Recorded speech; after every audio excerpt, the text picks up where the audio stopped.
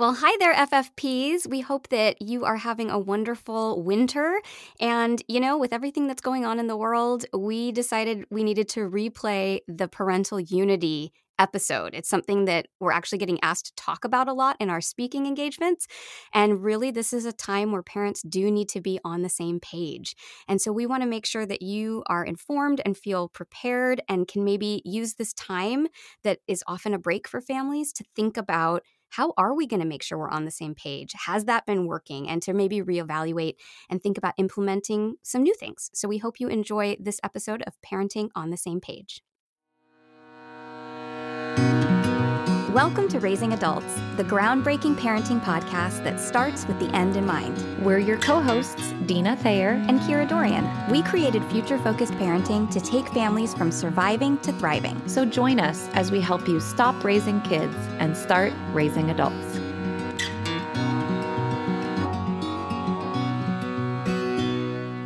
Today we're going to talk about a really important issue, and that is how you parent as a team with your partner and being a united front when you engage with your children, whether that's around really positive things like family time or when you maybe have to mete out some discipline.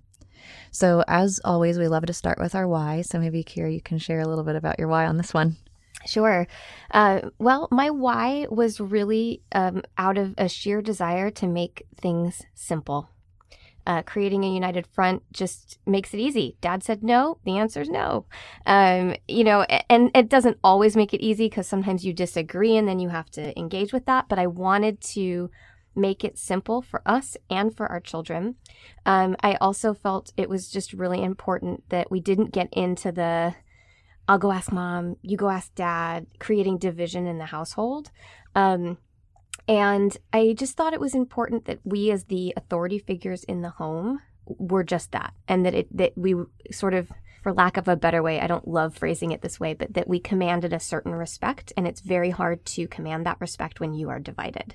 So creating that united front was just really important to us in terms of creating a safe and healthy household with boundaries. Boundaries, as I've talked about before, are just super important in our family. And so being united helps keep those boundaries intact. And so that's really our why. How about you? Yeah, that's great. When my people were little and I was in my first marriage, my why was very similar to yours. I felt it very important to show Sienna and Mark that mommy and daddy are a team and that we are kind of as one. When we say yes, it's a yes, no matter who you ask. If we have to say a no, the other person would say no too. And that really resonated with me. And it also showed the primacy of that relationship. It sent this message that our relationship was here first. And so we are a team. You are a really welcome addition to this household, but this relationship was here first. And so you're going to see it operate as such, as a team. Now I have such a new and important why, and that is my kids have experienced the ultimate in disunity by going through a divorce.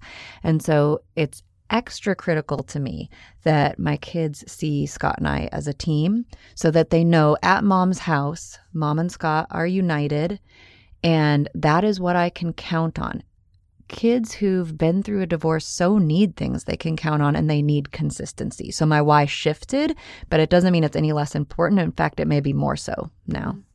I also think I want to add to that one of the things that was important was that the children see us work as a team so that even when we maybe aren't on the same page, they were watching us always get to the same page, which I thought sent the message of this is how you compromise, this is how you discuss, and this is how you work together as a team to find that united goal, right? We talk about being Team Dorian and how we are a team as a family, and that was really important too. Like Dave and I aren't always naturally on the same page in the moment, and I wanted them to see us work together to get there. So not just having the united front, but having them witness how we got there. That's really great. So what would you say are some of the ways you go about that if you're maybe not on the same page at the beginning? Oh, man. Yeah. I mean, I was thinking about this morning, kind of knowing we were going to be talking about this today. And one of the key things that I do better than Dave, if I'm being totally honest, is I will follow through even when I disagree if he's laid something down. I will angrily pull him aside and let him know I was not best pleased. Dave has this habit of saying, "That's it, no TV today." And I'm like at home that day with them, and he's walking out the door, and I'm like, "Thanks so much. You're left with that." Yeah, like I'm so glad you have to actually implement that. But I will often follow it through because he laid it down. And they need to see that even in those moments where I'm now going to have to figure out how to cook dinner without them watching TV, Daddy said this, and therefore I have to follow it through. However, saying that, more often than not when we disagree, as I said, we try and talk about it. And our general rule of thumb is to let the kids watch it until either there's a resolution or until we get to a point where maybe we aren't coping so well in the conversation, and then we don't want them to see us explode into all sorts of stuff. So then oftentimes if we reach a point where we don't think they're going to watch us solve the problem, we'll say, "We're going to go and discuss this privately so that we can get on the same page." And we'll use that dialogue. We are going away to work on getting on the same page. When we come back, we'll have an answer for you. And we always do, so that they see that, oftentimes we can get there in the dialogue and they watch us figure it out. But when we can't, that the goal is always the same, that we will get on the same page and you will have a united front.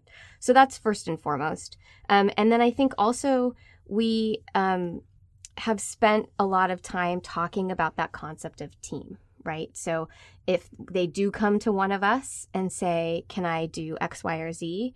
Oftentimes we'll say, "Have you asked your mother? Have you asked your father?"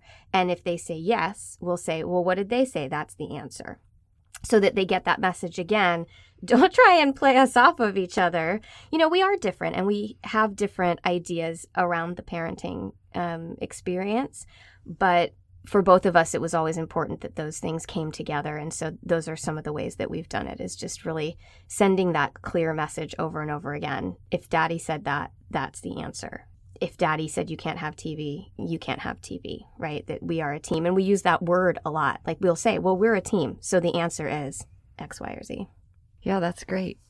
And it's nice that they get to watch you sometimes work it out. I don't know that I've ever heard of a family that does that. So that's really interesting. And I think it's a great idea for our listeners. Some people may be feeling a little trepidation to try that. But if you can do it calmly, it is great for kids to get to see problem solving and see that modeled really well and just things talked about. If you might have different viewpoints, I think that's really great. And it's definitely super different at our house because I'm with you. I think it's so important that kids learn that they can't divide and conquer and separate the parents by asking one separately and then, "Oh, I can probably get a different answer over here." They need to know that they can't do that. Now, in my house, we rarely get asked things as a team because the kids will generally go to the biological parent because they see that person as having more authority over them, and rightly so.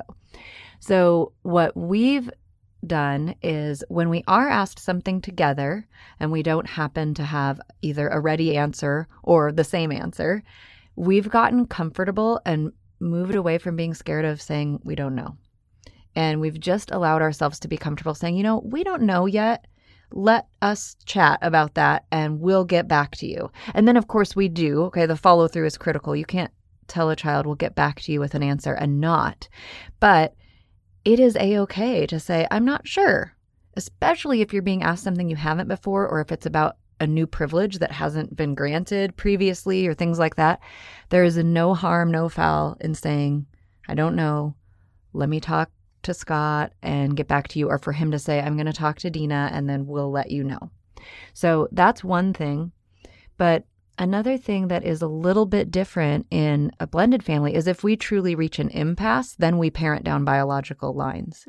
And we don't necessarily do that for every little thing. We've been together long enough as a blended family that it's certainly fine, for instance, for me to ask the boys to take off their shoes when they come in the house. We're a no-shoe house. Or to ask someone to unload the dishwasher. But when it comes to maybe giving out a consequence or something more like that, if we truly aren't seeing that eye to eye, then we would parent down biological lines. So I would maybe defer to him to give out consequences to his biological children and vice versa. And it actually has, it's fraught with struggle. I don't want to gloss over that at all. And I'm sure those of you listening who are in a blended family know it. Step family stuff, it's tricky. But that has actually prevented a lot of battles and prevented our children from watching us just totally butt heads or anything like that. We don't want them to see that. And so we will go away. We're not afraid to do that either. Like you said, we're going to go talk about this. And if we can't come to an agreement, they get to defer to their own parent. And they also tend to take that consequence better from their own parent too. There's a little bit of this resistance, especially in the early years of a step family, and especially when you have teenagers and all of the beauty that comes with that, with hormones and everything, where there is this tendency of, you're not my mom, you're not my dad. So they actually often will receive it better anyway. But it's a great way that you can at least consider using if you're in a blend, to say, if we're really stuck, then we'll parent our own people, so to speak. Mm-hmm. Yeah, no, I think that makes a lot of sense. When it comes to doling out consequences, as well as providing a united front, we never really talked about this. It just kind of naturally happened. But oftentimes the parent who isn't as heated will dole out the consequence. So if I've been in the situation where it happened and I'm feeling pretty riled up, Dave will be the one to dole out the consequence. A, because he will do it in a kinder way.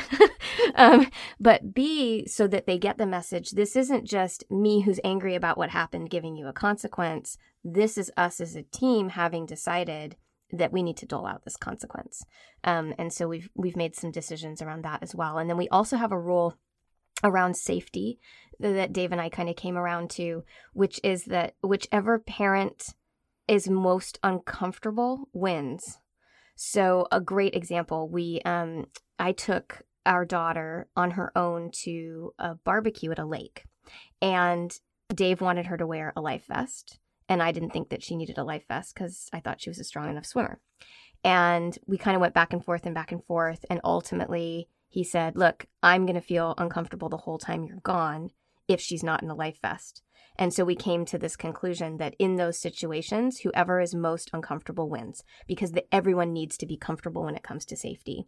And so that's how we've ultimately handled safety issues. It's like, it's fine if one of us isn't as worried, but we have to be a united front. And so we err on the side of the parent who's most concerned.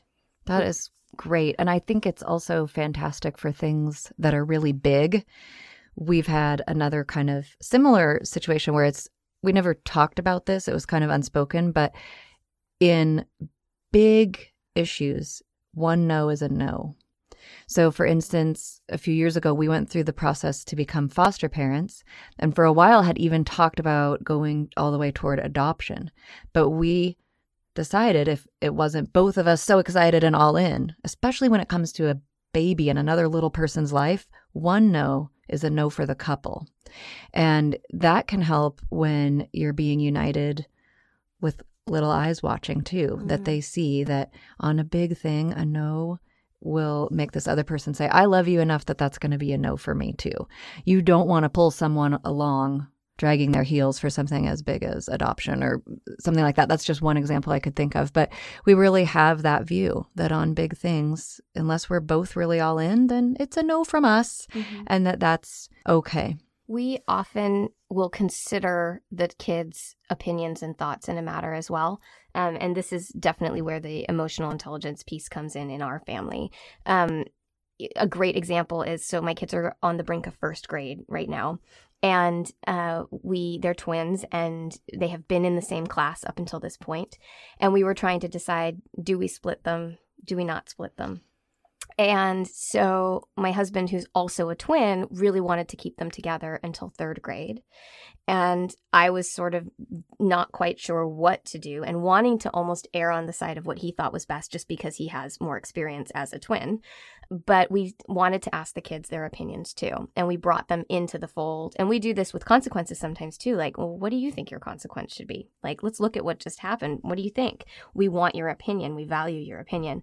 And so we asked them, what would you guys like to do next year? Unfortunately, they gave different answers. But we said to them, your opinion really matters, but mommy and daddy will have the final say.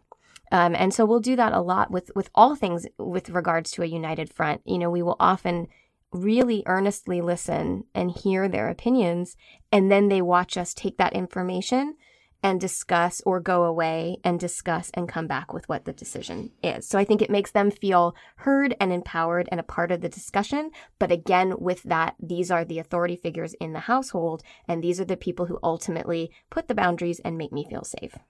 Yeah, and there's really no reason to shy away from that. I think it's really great. We've had to kind of talk in our family year by year about our school choice because 2 of our 5 children attend private school. So there's a tuition cost, and we have to reevaluate that each year and think about, is that still doable? Look at the cost benefit ratio, all of those things. And there's a lot of factors. And we have, as the kids have gotten older, really invited them in to that conversation. But we have said, you have a voice in this, but the final decision isn't yours. But we do want to hear from them. And I think that makes them feel really valued. And it contributes actually to the United Front because they're seeing both parents value them and know the decision comes from my parents, but both of them together see me as important enough to weigh in on whatever this issue is. So I think that's really critical.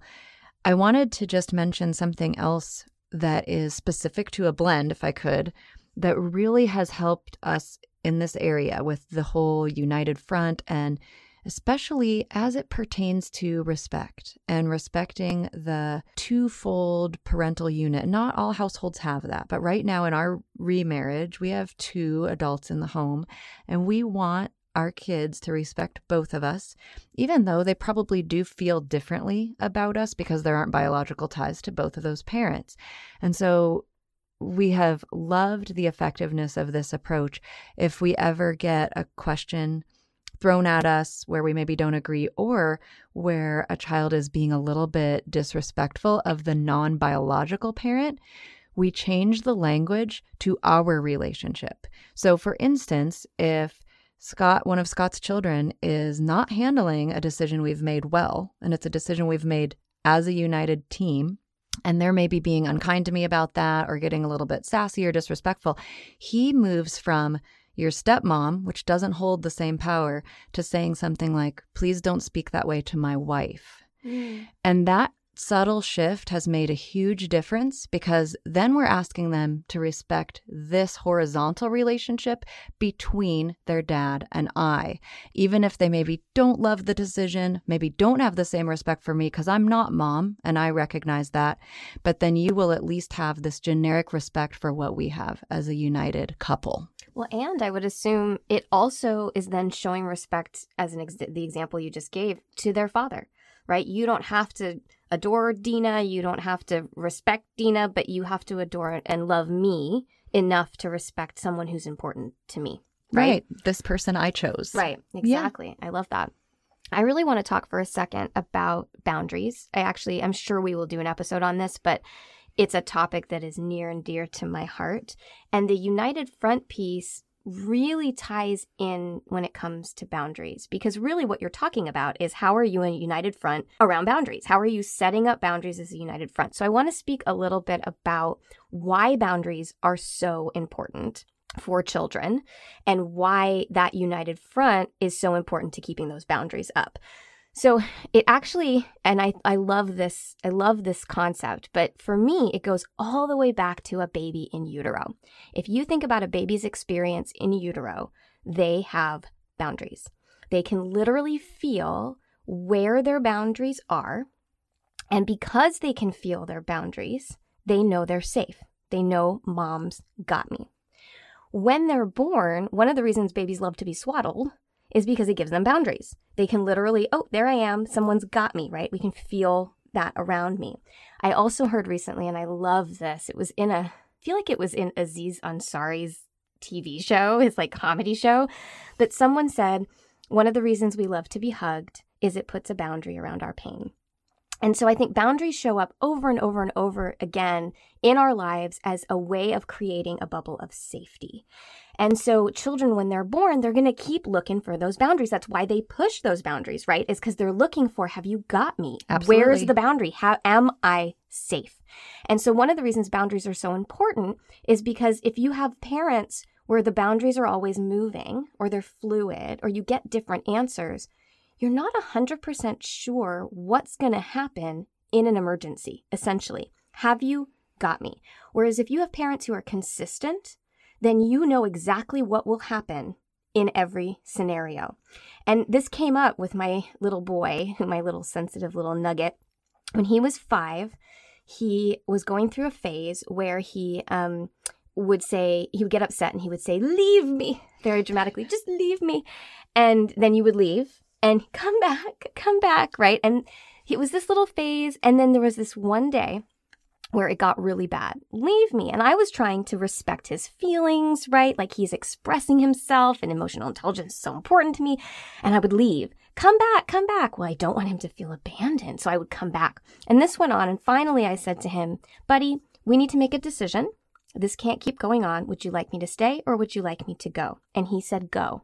And I left. And he cried and cried and cried and cried and cried. And then finally I went back in once he had calmed down. And he said to me, "Mommy, when I tell you to do something, you shouldn't do it. I'm the kid and you're the grown-up." He actually said that to me. And then he said, and I will never forget this, he said, "If there was a fire, would you listen to me?" "No, that doesn't make me feel safe, Mom. It doesn't make me feel safe when you listen to me like that." And it was like, first of all, he was like 5. So it was super profound. But second of all, it was just this absolute solidifying moment that children need you to be in charge. You have to be the grown-up. That's how they feel safe. So bringing this back to the United Front, what that means is if mom says yes and dad says no, and now we're in this kind of wiggly wobbly boundary situation that the kid doesn't actually know what's going to go down. If I really need them, I don't actually know that they're going to be a team. I don't actually know that they're going to work together. Whereas if they're constantly seeing you work as a team, they feel safe. They know you've got me. Yes, it's absolutely a security thing for them.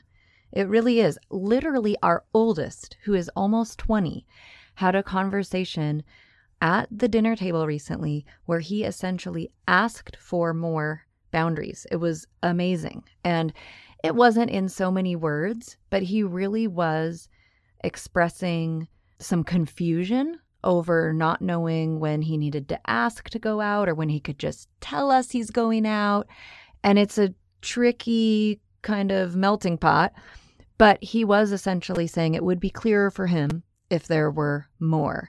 And it was kind of startling. And it even took me aback because it's amazing how much kids love the boundaries, even though they might not say it in so many words. They really love it. And there was that experiment at the middle school where they took out the fence. Do you know about this one? So there was a school doing experiments saying the boundaries are not healthy and they're making kids feel stifled. And so they actually took the fence off of their playground and recess field.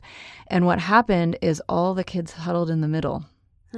Because the edges made them actually feel safe. When they knew where the boundary was, they actually could go further. They felt safer to explore those outer bounds. When you don't know where the edge is, you don't want to go anywhere near it. And I just thought, wow, what a striking example of what happens when we remove that scaffolding that makes them feel safe. And let's not forget, and I think where you and I are very much aligned in our thinking, is the combo pack of strong boundaries, open space in the middle. And that's the difference. A lot of people think boundaries mean authoritarian, boundaries mean discipline, boundaries mean, you will listen and obey. And it's not that. Boundaries mean I'm the grown-up, I've got you, I've got this strong thing around you, and inside you have room to fall. You have room to make mistakes. You have room to express your feelings. I'm not going to change those boundaries because I know you need them, but I'm going to give you the room in the middle. And that's where the stifling goes away. They're stifled when there's boundaries and then there's more boundaries inside the boundaries. That's the difference, right? So creating those strong boundaries, but creating all that space in the middle for them to freely flow within it, that's the perfect combo. Absolutely. And I think that those structures are shaped kind of like an inverted triangle. They need to grow as the child gets older. They should have increasing freedom. I see this all the time. If too much freedom is given too early and the parent has to try to rein it in, now you've put more boundaries at a time when they should slowly be experiencing less, and that tends to not go well in that order. You're really getting it backwards. So what you want is to be able to have that nice parameter with the freedom in the middle and let the parameter expand over time, not shrink. And it's easy to get that wrong. I'm not saying any of us do it perfectly, but really over time it should go. Another really nice way to think about it is that my children are sort of like a broken limb, and I'm helping them align, and we're resetting that bone, and I'm teaching them all these things. And my boundaries are the cast, and eventually it will actually come off. They'll move to the walking cast over time, and then they'll just have the little boot, and then it's going to go away, and they will be strong. Unlike an animal with an exoskeleton, something like a lobster, say. That is a tight shell, and you remove the shell, the lobster dies. So we don't want to stifle kids with too many boundaries. It's about these healthy boundaries that once removed, leave you with a great responsible adult. Don't leave you with someone totally inequipped to handle what's coming at them. Exactly. And that's the raising adults concept that you and I are so passionate about. I think where sometimes modern parents swing too much the other way, you know, because if you go back to the 50s, it was all boundaries and all. I mean, it wasn't in a way because it was like, go play outside, but then you will be seen and not heard, right? So they were super stifled probably at home, but then given all this freedom outside. We've swung so much in the other way, I think, because of emotional intelligence, which I love. But the mistake I think a lot of people make is thinking, oh, well, by setting up any kind of boundary, I'm stifling their feelings. And that is not the case. You're actually creating a safe space for their feelings. You're more likely to get to their feelings. You're more likely to be able to help them process their feelings if those feelings can exist safely within a boundary. That's right. Yeah. So bringing it back to the United Front, the reason that United Front was so important for us was also around the safety idea, right? That they know mommy and daddy have got them. Mommy and daddy are consistent. I can equally rely on either parent. And that was also super important for us. You know, one of the beauty of twins is that there is no like, here's the baby. It's like everyone gets a baby. And so Dave was really, and I think this was his natural tendency anyway, but he was really forced to just jump in and be a proper co-parent. And so for our kids to know that when mom's not home, dad's going to make the same choices. I am just as safe with dad as I am with mom. They really do need to know that. Yep, the buck stops here. And in our blend, they need to know this is strong. This marriage is strong. You can come at us with all these crazy questions and you can get feisty and this isn't going anywhere. And they need to see that because they've watched that unfortunately happen once before. So that becomes extra critical. So just want to close with a great quote. We talked a lot about our kids watching us be a united front today. And this is not by a known author. It's anonymous, but it's still good nonetheless. Children are great imitators, so give them something great to imitate. Thanks for being with us today, and we hope that you are able to figure out your united front, hopefully with some of the things that Dina and I have talked about today. Raising Adults is produced by Kira Dorian and Dina Thayer and recorded in my laundry room. Music by the Seattle band Hannah Lee. Please rate our podcast. Positive reviews and ratings really are the key to a successful podcast. So if you like what we're offering and you want to hear more of it, please give us a 5-star review. For more information, you can visit futurefocusedparenting.com or raisingadultspodcast.com.